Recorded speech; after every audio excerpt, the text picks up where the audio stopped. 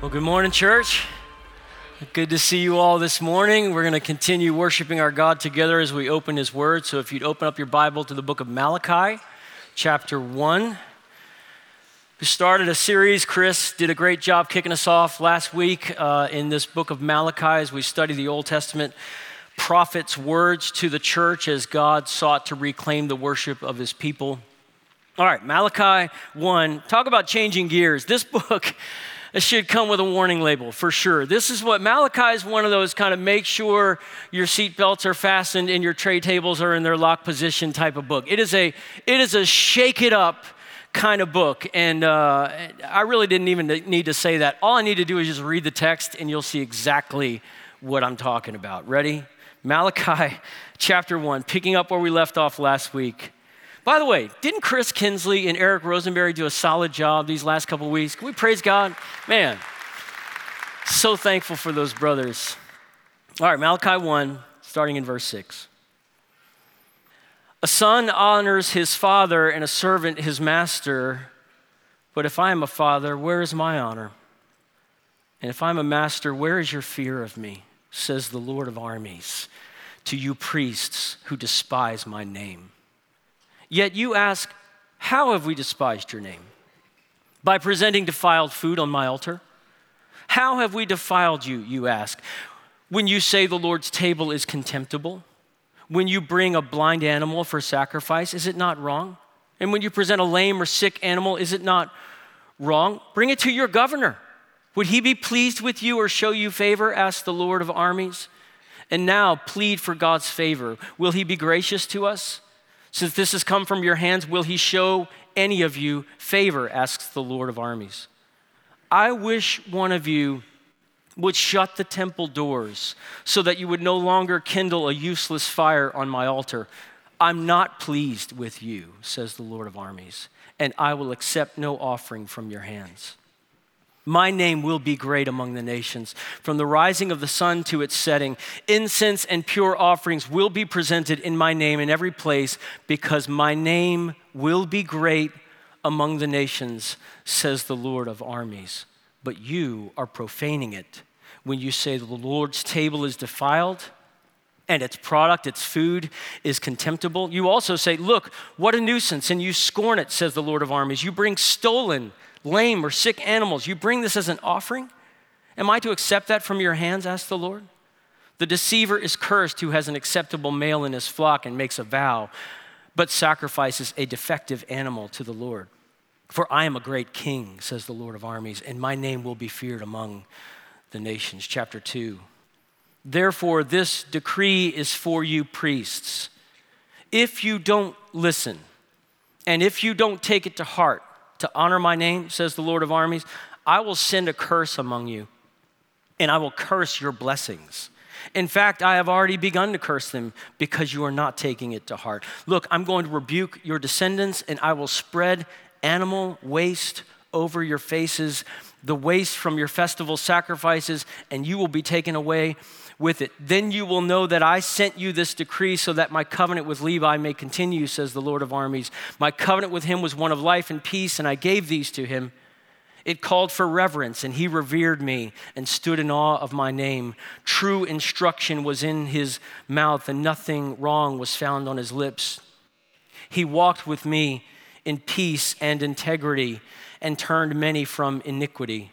For the lips of a priest should guard knowledge, and people should desire instruction from his mouth, because he is the messenger of the Lord of armies. You, on the other hand, have turned from the way. You have caused many to stumble by your instruction. You have violated the covenant of Levi, says the Lord of armies. So in turn, I have made you despised and humiliated before all the people, because you're not keeping my ways, but are showing partiality in your instruction. Well, tell us what you really think, Malachi, right? But it's even tougher than that, because Malachi says, I'm just the postman. I'm just delivering the mail. The sender is God. All the eyes, I will do this, I will curse your blessing. That's God talking. That's not Malachi talking. I'm just the mouthpiece. Don't confuse me with the mouth. The mouth is God's own holy mouth. It's funny that Chris Kinsley mentioned the show Survivor last week because I'd never seen the show Survivor before until the holiday break. And our son Will got us into it. So we watched our first episode of Survivor. And the one that we happened upon, we kind of looked up top 10 Survivor episodes. So it's like, if we're going to get in, let's get in strong. So we looked at one of the top ones. And there was in case you're unfamiliar, uninitiated Survivor people out there, you're basically a group of people are dropped onto a remote location, remote island type of place. And it's their goal to try to not get voted off. There's competitions of various things, social cues and dynamics and stuff. So they're trying to not get voted off the island. Well, there was this one particular character. Her name was Abby Maria, a very feisty Brazilian gal. And she dubbed herself a villain in the show, used the term villain. Well, Abby would blow up on people verbally and just light them up in all directions. She was very hostile toward people, very hard to get along, impossible to get along with, really. And she just light people up. And at one point, there's a tribal council where they all meet together, and it's the first time that the group actually calls Abby out for the way she treats everybody else. And Abby hated it. Abby was having none of it. She called them all bullies. She said, your words are so harsh, which is just really ironic. And they weren't even using they weren't dialing it up to 10 the way that Abby frequently dialed it up to 10. It just proved one of the old adage that sometimes people love to dish it out and they don't like to take it, right? Oh, that was what happened with Abby. I wonder how many of us are familiar with this fact that sometimes God says uncomfortable things. I don't know if you've ever been on the receiving end of uncomfortable feelings when God is making his word known to you and there's a sense of conviction. There's a sense of, I'm facing the wrong direction. God is adjusting me right now. God is in my grill right now. He's getting on something and it's really not comfortable. If the Psalms are God comforting the afflicted, Malachi is God afflicting the comfortable. As Chris last week so helpfully set up, that Malachi has a unique approach to his message because he structures it around these so-called disputations, 6 disputations. And it basically goes, each one of those disputations goes the same way. So God states his case, you saw this last week, and then his people question and challenge the case that God has stated, and then God answers their questions, refutes their challenges, and admonishes his people to turn back and repent and turn back to him in worship. So we saw disputation number 1 last week, and we'll see that same structure here again, beginning with God stating his case. So point number 1, if you're taking notes, is this: the where. Where is my honor? That's how the disputation begins. Look at verse 6. A son honors his father and a servant his master. But if I am a father, where is my honor? What's going on here? Well, God's opening words identify the core problem in Israel. He's going to address the insufficiency of the sacrificial system and how that was being abused in 5th century BC, but it's not mainly a sacrifice problem. The deficient sacrifices approach is a symptom of the deeper problem. The deeper problem is, where is my honor? Augustine, the great theologian of the 4th century AD, he said this, that God maintains nothing with more justice than the honor of his own dignity. And here's God thundering toward his people and saying, where is my honor? Where is my glory? You have thought small thoughts about who I am. You've disrespected my name. What's Scripture say about the beginning of wisdom? The what? The what of the Lord is the beginning of wisdom. The fear of the Lord is the beginning of wisdom, which is to say that they forgot lesson number 1. They forgot the fear of the Lord. They forgot God is not like us.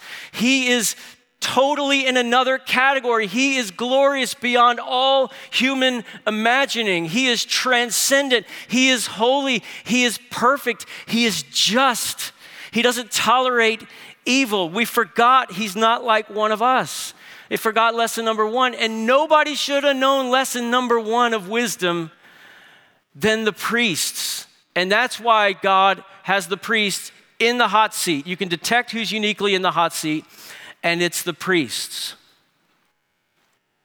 And you pick that up because it's the priests who were the ones who offered the sacrifices. So it was the priests who were bringing blemished offerings on behalf of the people. You, priest, present, God says, defiled food on my altar. God describes, look at verse 6, he describes the priests in Israel as, quote, priests who despise my name. The name of God is tied to the character of God. They are one. That's why the Ten Commandments talk about not taking his name in vain. It's about not treating God lightly, not treating God with disrespect in a cavalier manner. So to despise God's name is to despise God himself. It's to live as if his words don't weigh very much. To live as if his words don't weigh very much. Come at it the other way. So you want to see somebody whose life makes much of God, whose life treats God as weighty and worthy. Find the Christian who's fighting temptation. Find the Christian who's putting off sin and cultivating the fruit of the Holy Spirit. Find the person who's trusting in God even when life hurts, even in the midst of suffering and pain. Find the person who's learning how to be quick to hear and slow to speak. That's a life of worship. In other words, all of our lives are meant to be lived in the worship of God. That's why the Puritans would say in the 17th century, we live all of life, Latin phrase, coram Deo, that is before the face of God. God sees us. And we want to live for his pleasure. Paul would talk about in Colossians, pleasing him in everything. That's what God is after. His people living beautiful lives in the world. Apostle Peter talked about that in the New Testament. So the disputation continues. We move from the where to the wonder. The where's my honor? The wonder, how? How, we wonder, have we dishonored you? And this kind of dialogue is going to be the pattern throughout Malachi. Back in verse 2 of chapter 1, if you've got your Bible open, you see in chapter 1, verse 2, I have loved you, says the Lord, yet you ask, how? Prove it. How have you loved us? Show me the money, right? Throwing God in the dock. And here again, in our passage, God says, verse 6, you despise my name, yet you ask, how? How have we despised your name? In verse 7, God says, I'm glad you asked. You put defiled food on my altar. What's up with that? How have we defiled you, you ask, when you say the Lord's table is contemptible? And this is where things get interesting, I think, at another level. When you say the Lord's table is contemptible. Anybody think that the people were actually mouthing those words? I'm not sure they were. I suspect they weren't. I suspect what's going on here is God is wearing his omniscience on his sleeve. He's saying, you don't have to actually say the words for me to know, right? I'm not that kind of, I can see the interior of the heart. You ever had one of those moments where your thoughts came out of your mouth and you didn't intend for it? You know, one of those, did I say that out loud? And you look around at people and they're like, yeah, you said that out loud. You're supposed to keep it inside. You're supposed to, as we've said to our kids so many times, process internally, right? Just, don't let that out. Sift it for a second and then maybe consider saying it out loud, right? That's one of the awesome things about Malachi is God says, I'll say out loud what your hearts are saying. Here's what your hearts are saying. The Lord's table is contemptible. What does this matter? Outward forms satisfy him. That's all it takes. You ever stop and remember, we can't fool God.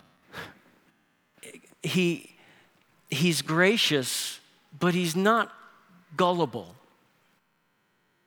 We can't pull the wool over his eyes. We can't hide our motives from him. He sees to the bone. He discerns the thoughts and intents of our hearts. You think a little bit more about verse 8. You see that language that he's using there? You present blind animals, you present lame and sick animals. So if we lived in Old Testament times, your family, our family, all our families, right? You would present for the upcoming sacrifice, you would present an animal from your herd, from your flock, and you would give that animal to the priest, and then the priest would offer a sacrifice, a burnt offering and so forth, to atone for your sins, to cover the sins of the people.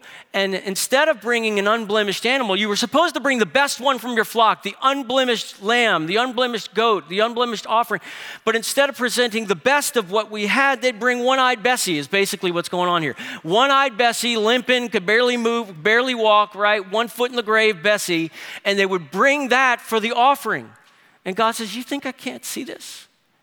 You think I can't see what's going on here? And here was the principle. The measure of devotion is reflected in the sacrifices given. The measure of their devotion was reflected in the sacrifices given. God says what you're offering me is practically roadkill.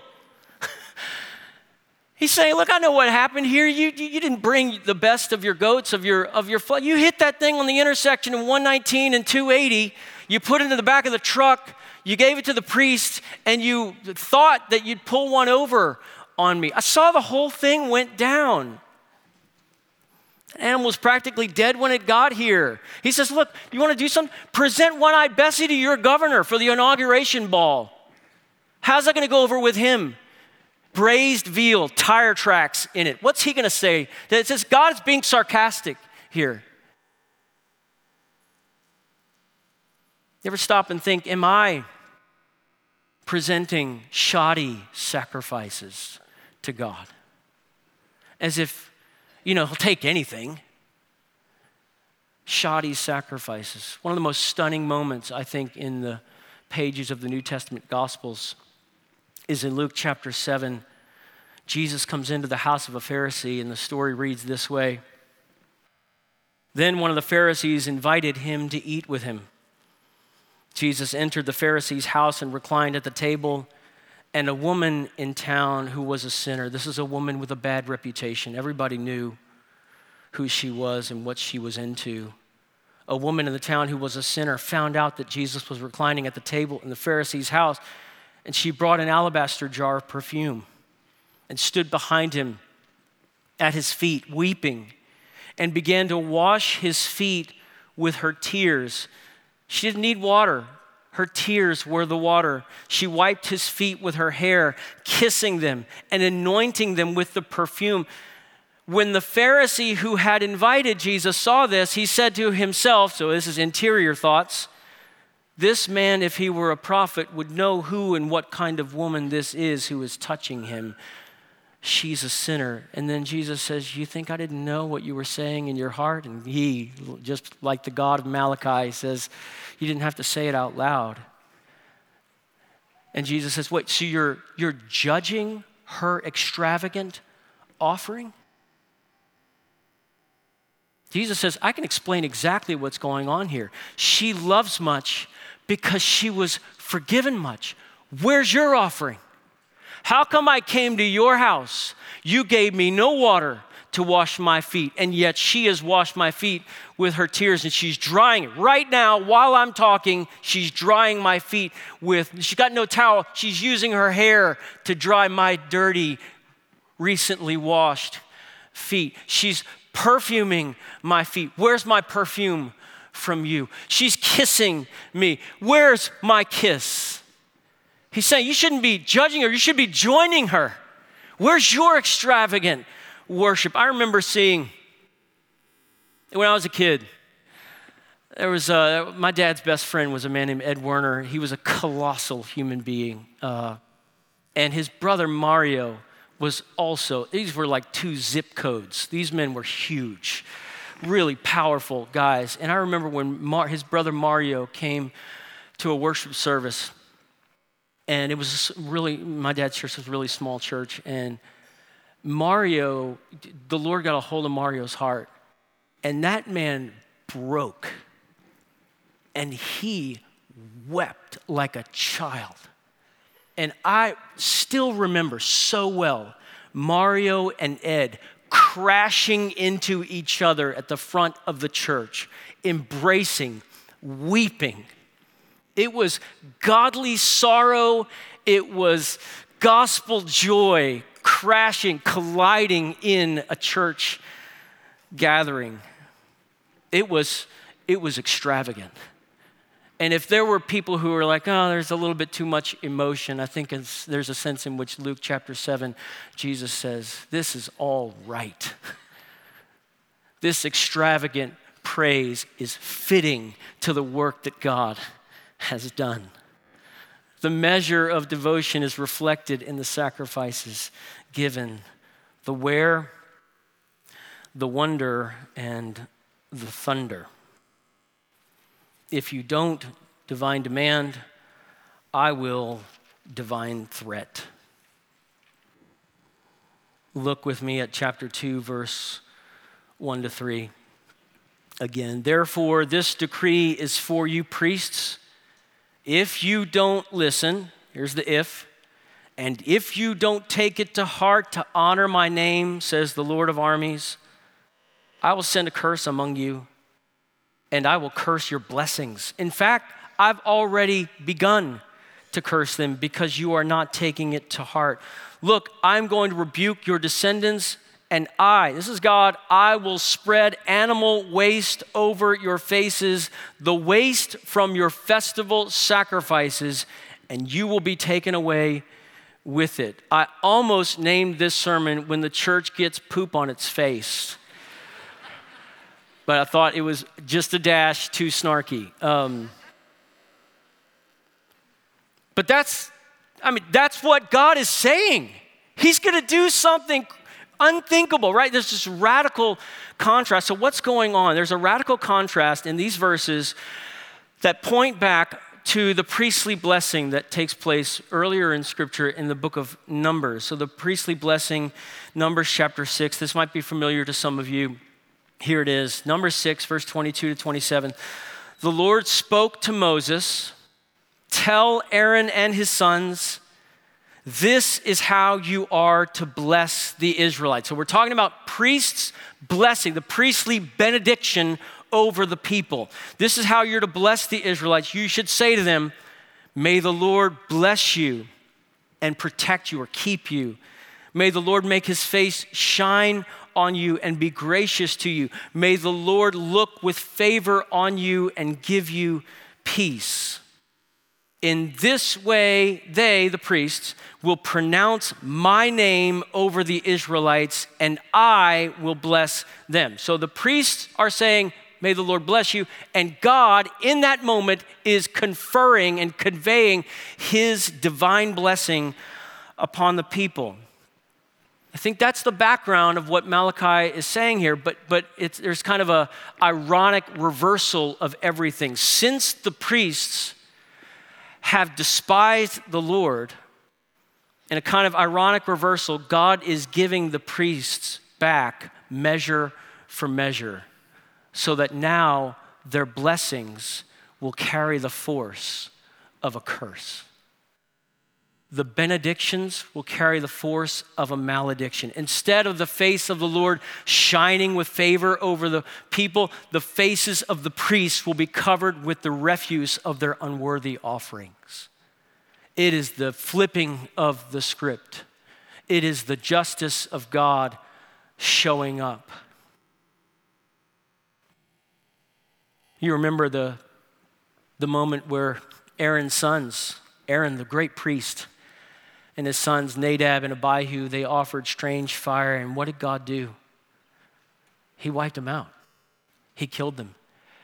And what did God say to their dad when their dad showed up and saw his two sons dead after offering strange fire on the altar?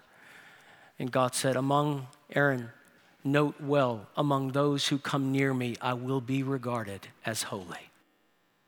And the text says, and Aaron held his peace. You bet he did. The justice of God showed up.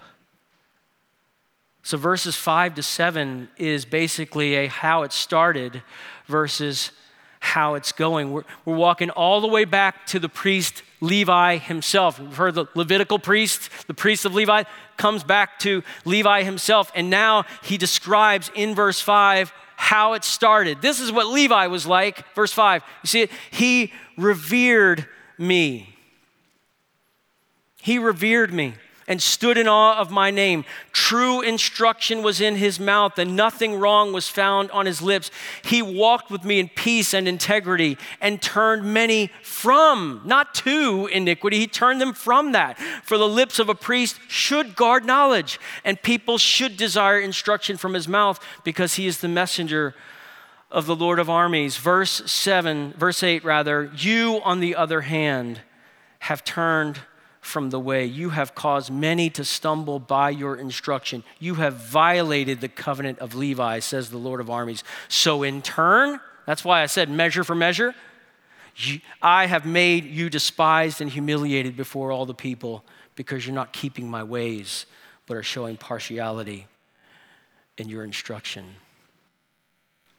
Let's just pause here, because there is a sobering, a kind of low-hanging fruit application for church leaders, for elders, teachers. In the New Testament, it's not just Old Testament stuff. In the New Testament, James writes these words, "Not many of you should become teachers, my brothers, for you know that we who teach will be judged with greater strictness." The Apostle Paul would say to Timothy, watch your life and watch your teaching, for in so doing you will save both yourself and those who hear you. If you don't watch your life, Timothy, and if you don't watch your teaching, there will be dramatic impacts in your own life and in the church. It's sobering. But in another sense, what God says to priests in the Old Testament applies to every believer. Why? Because Peter says, the Apostle Peter says, you are, 1 Peter chapter 2, you are a what? A royal priesthood, a holy nation, his own special people. Paul says in Romans chapter 12, present your bodies, he's talking to believers, present your bodies as living sacrifices. You're presenting sacrifices. And he says, present them holy to God. Present holy sacrifices that are acceptable to God. Holy and acceptable sacrifices to God. So we're all on the hook for this, right? This is not just an Old Testament concept. It's a New Testament concept. The measure of our devotion is reflected in the sacrifices given. Are we offering shoddy sacrifices? Are we offering God scraps, roadkill, leftovers? We flipping nickels at the worth of God. He won't have it. And since Malachi's words here center around the worship of the temple, it's good to be reminded that our assemblies, our gatherings this morning, this matters. This is heavy stuff. God is here. God promises to gather.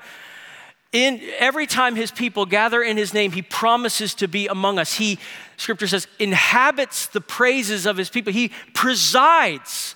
Every Sunday, this is an awesome, awesome thing. He presides in holiness and in grace over every gathering of his people on the planet today. God presides in holiness and grace over every gathering of his people.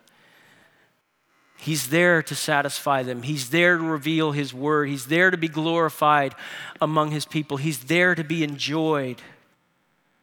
So, by way of application, when you come to church, do you think about how you come? Does this weigh something to you? When you come to church, pray for a responsive heart. To be callous in the presence of God, that's probably my greatest fear. That my heart could grow so cold that I could walk into the place where God meets with his people and I could hear the singing of the gospel and I could reflect on the glories of Calvary and I could hear his word addressing me and never think twice and saunter out of the room as if God had not spoken. touch holy things as if they weren't holy things. Christian, keep warm the flame of your love for Jesus. Stay low before God. Stay humble before his word. Malachi is issuing words of warning to God's wayward people. And this is a truth for us to hold on to. God's warnings are an evidence of his grace. God's warnings are an evidence of his grace. There are lots of warnings in the New Testament. Again, this is not just things that we hear in the Old Testament. There's lots of really grave, heavy, awesome warnings in the New Testament. And they're an act of God's grace.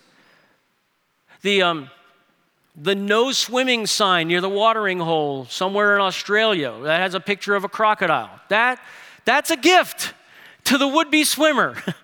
That's a blessing, right? That sign isn't there to cramp your style. It's there to save your life.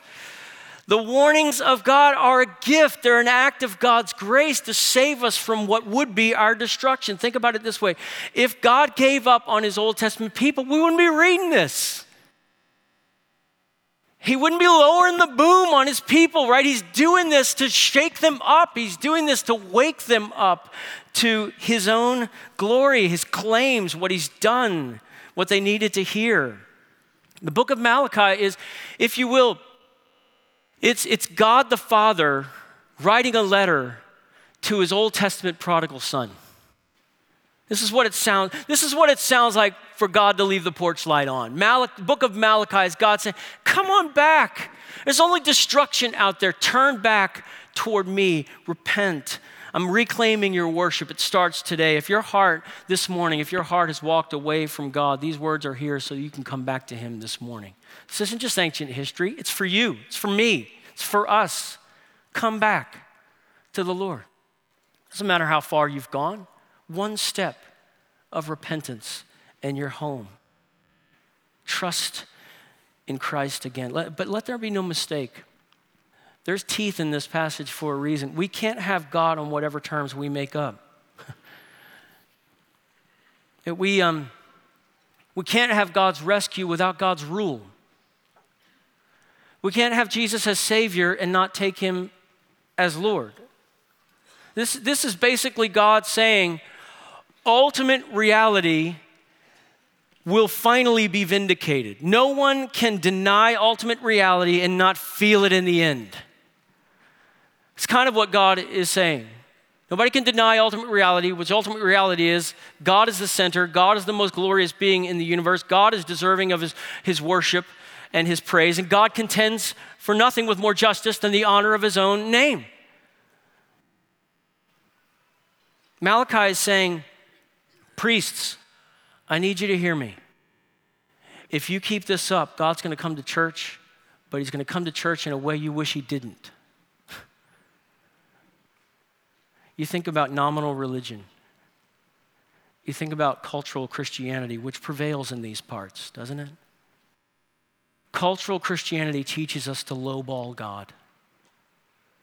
To lowball God with religious routines, outward formalism, but God sees. He sees the heart. Cultural Christianity is loud when it's time to lay claim to God's blessings and dodgy when it's time to carry the cross. Jesus said something really shocking. Don't follow me unless you take up your cross. Did he really say that? Yeah. If you're not willing to take up your cross, you shouldn't come with me.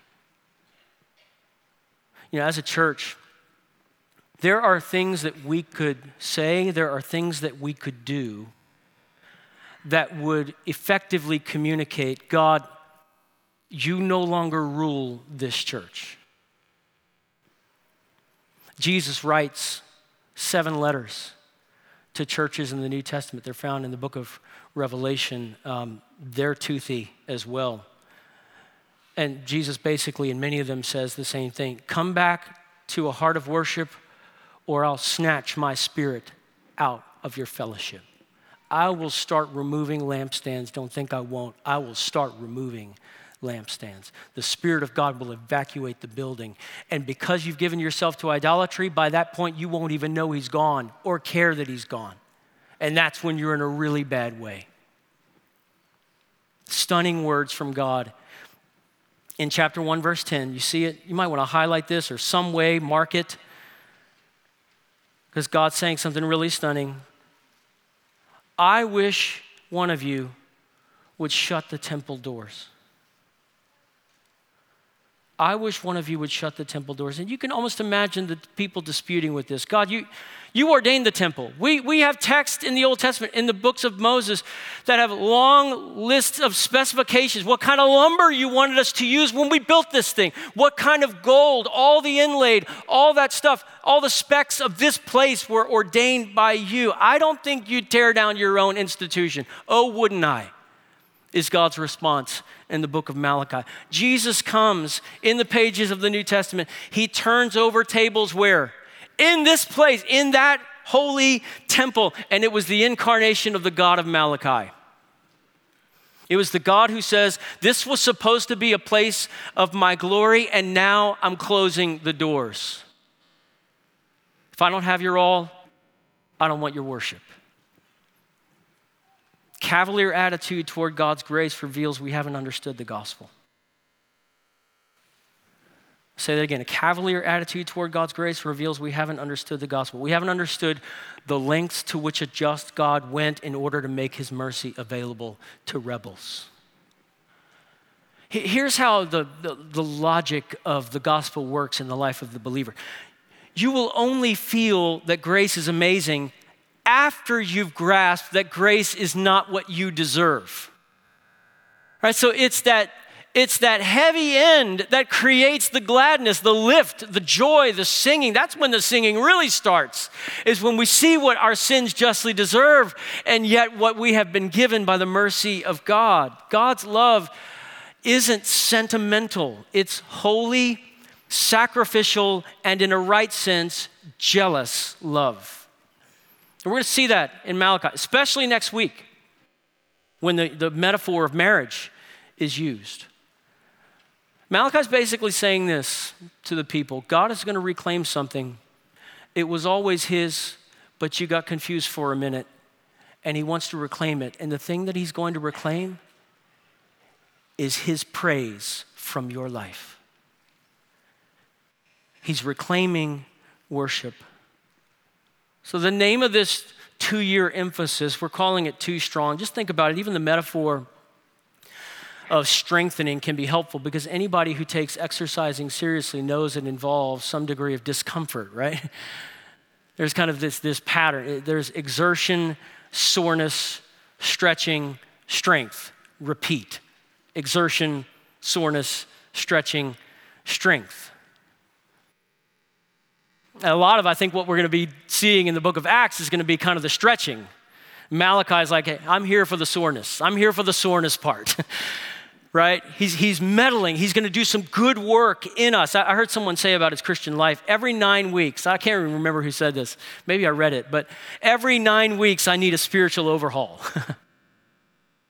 A part of the reason I'm choosing Malachi for us in this series is because I think I need a shakeup, and I'm kind of inviting you to the party. So I don't want to be alone. It's going to be uncomfortable for all of us, but we're going to be in it together, right? And Malachi's here to do some good work. God does some good work through these kind of edgy words. And before we're done, I just got to ask this question. Does anybody this morning want to get right with God? I mean, right here and right now. Anybody want to get right with God? Anybody want to repent? Maybe for the first time, maybe for the 1,000th time. You want to repent, you want to turn from self, you want to look to Christ who is more than enough. You want to do that this morning, now's your time. You can do it right where you are.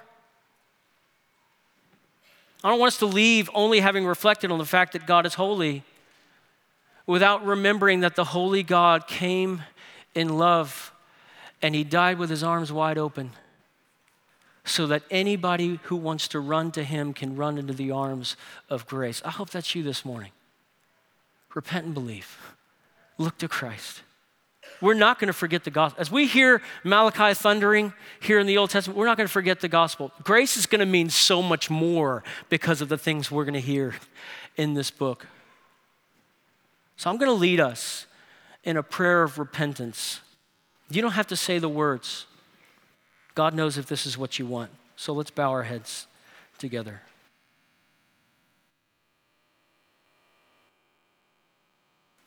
God, I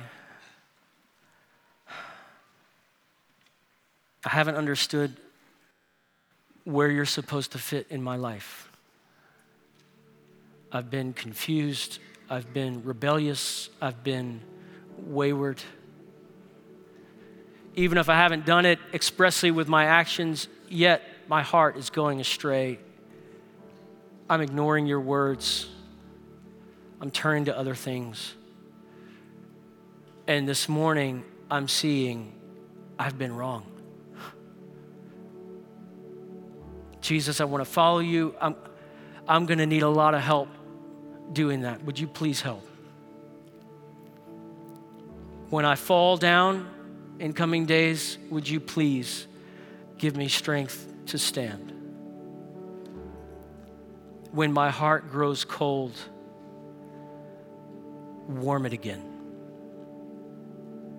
Father, that's what I pray for our entire church family, that our cold hearts, perhaps having grown distant from you, would be warmed again by the fires of your word, warmed by the breathing of the Holy Spirit upon the embers of the word. Quicken us, illuminate our minds and hearts, wake us up to glory again. Reclaim our worship, we pray. In Jesus' name.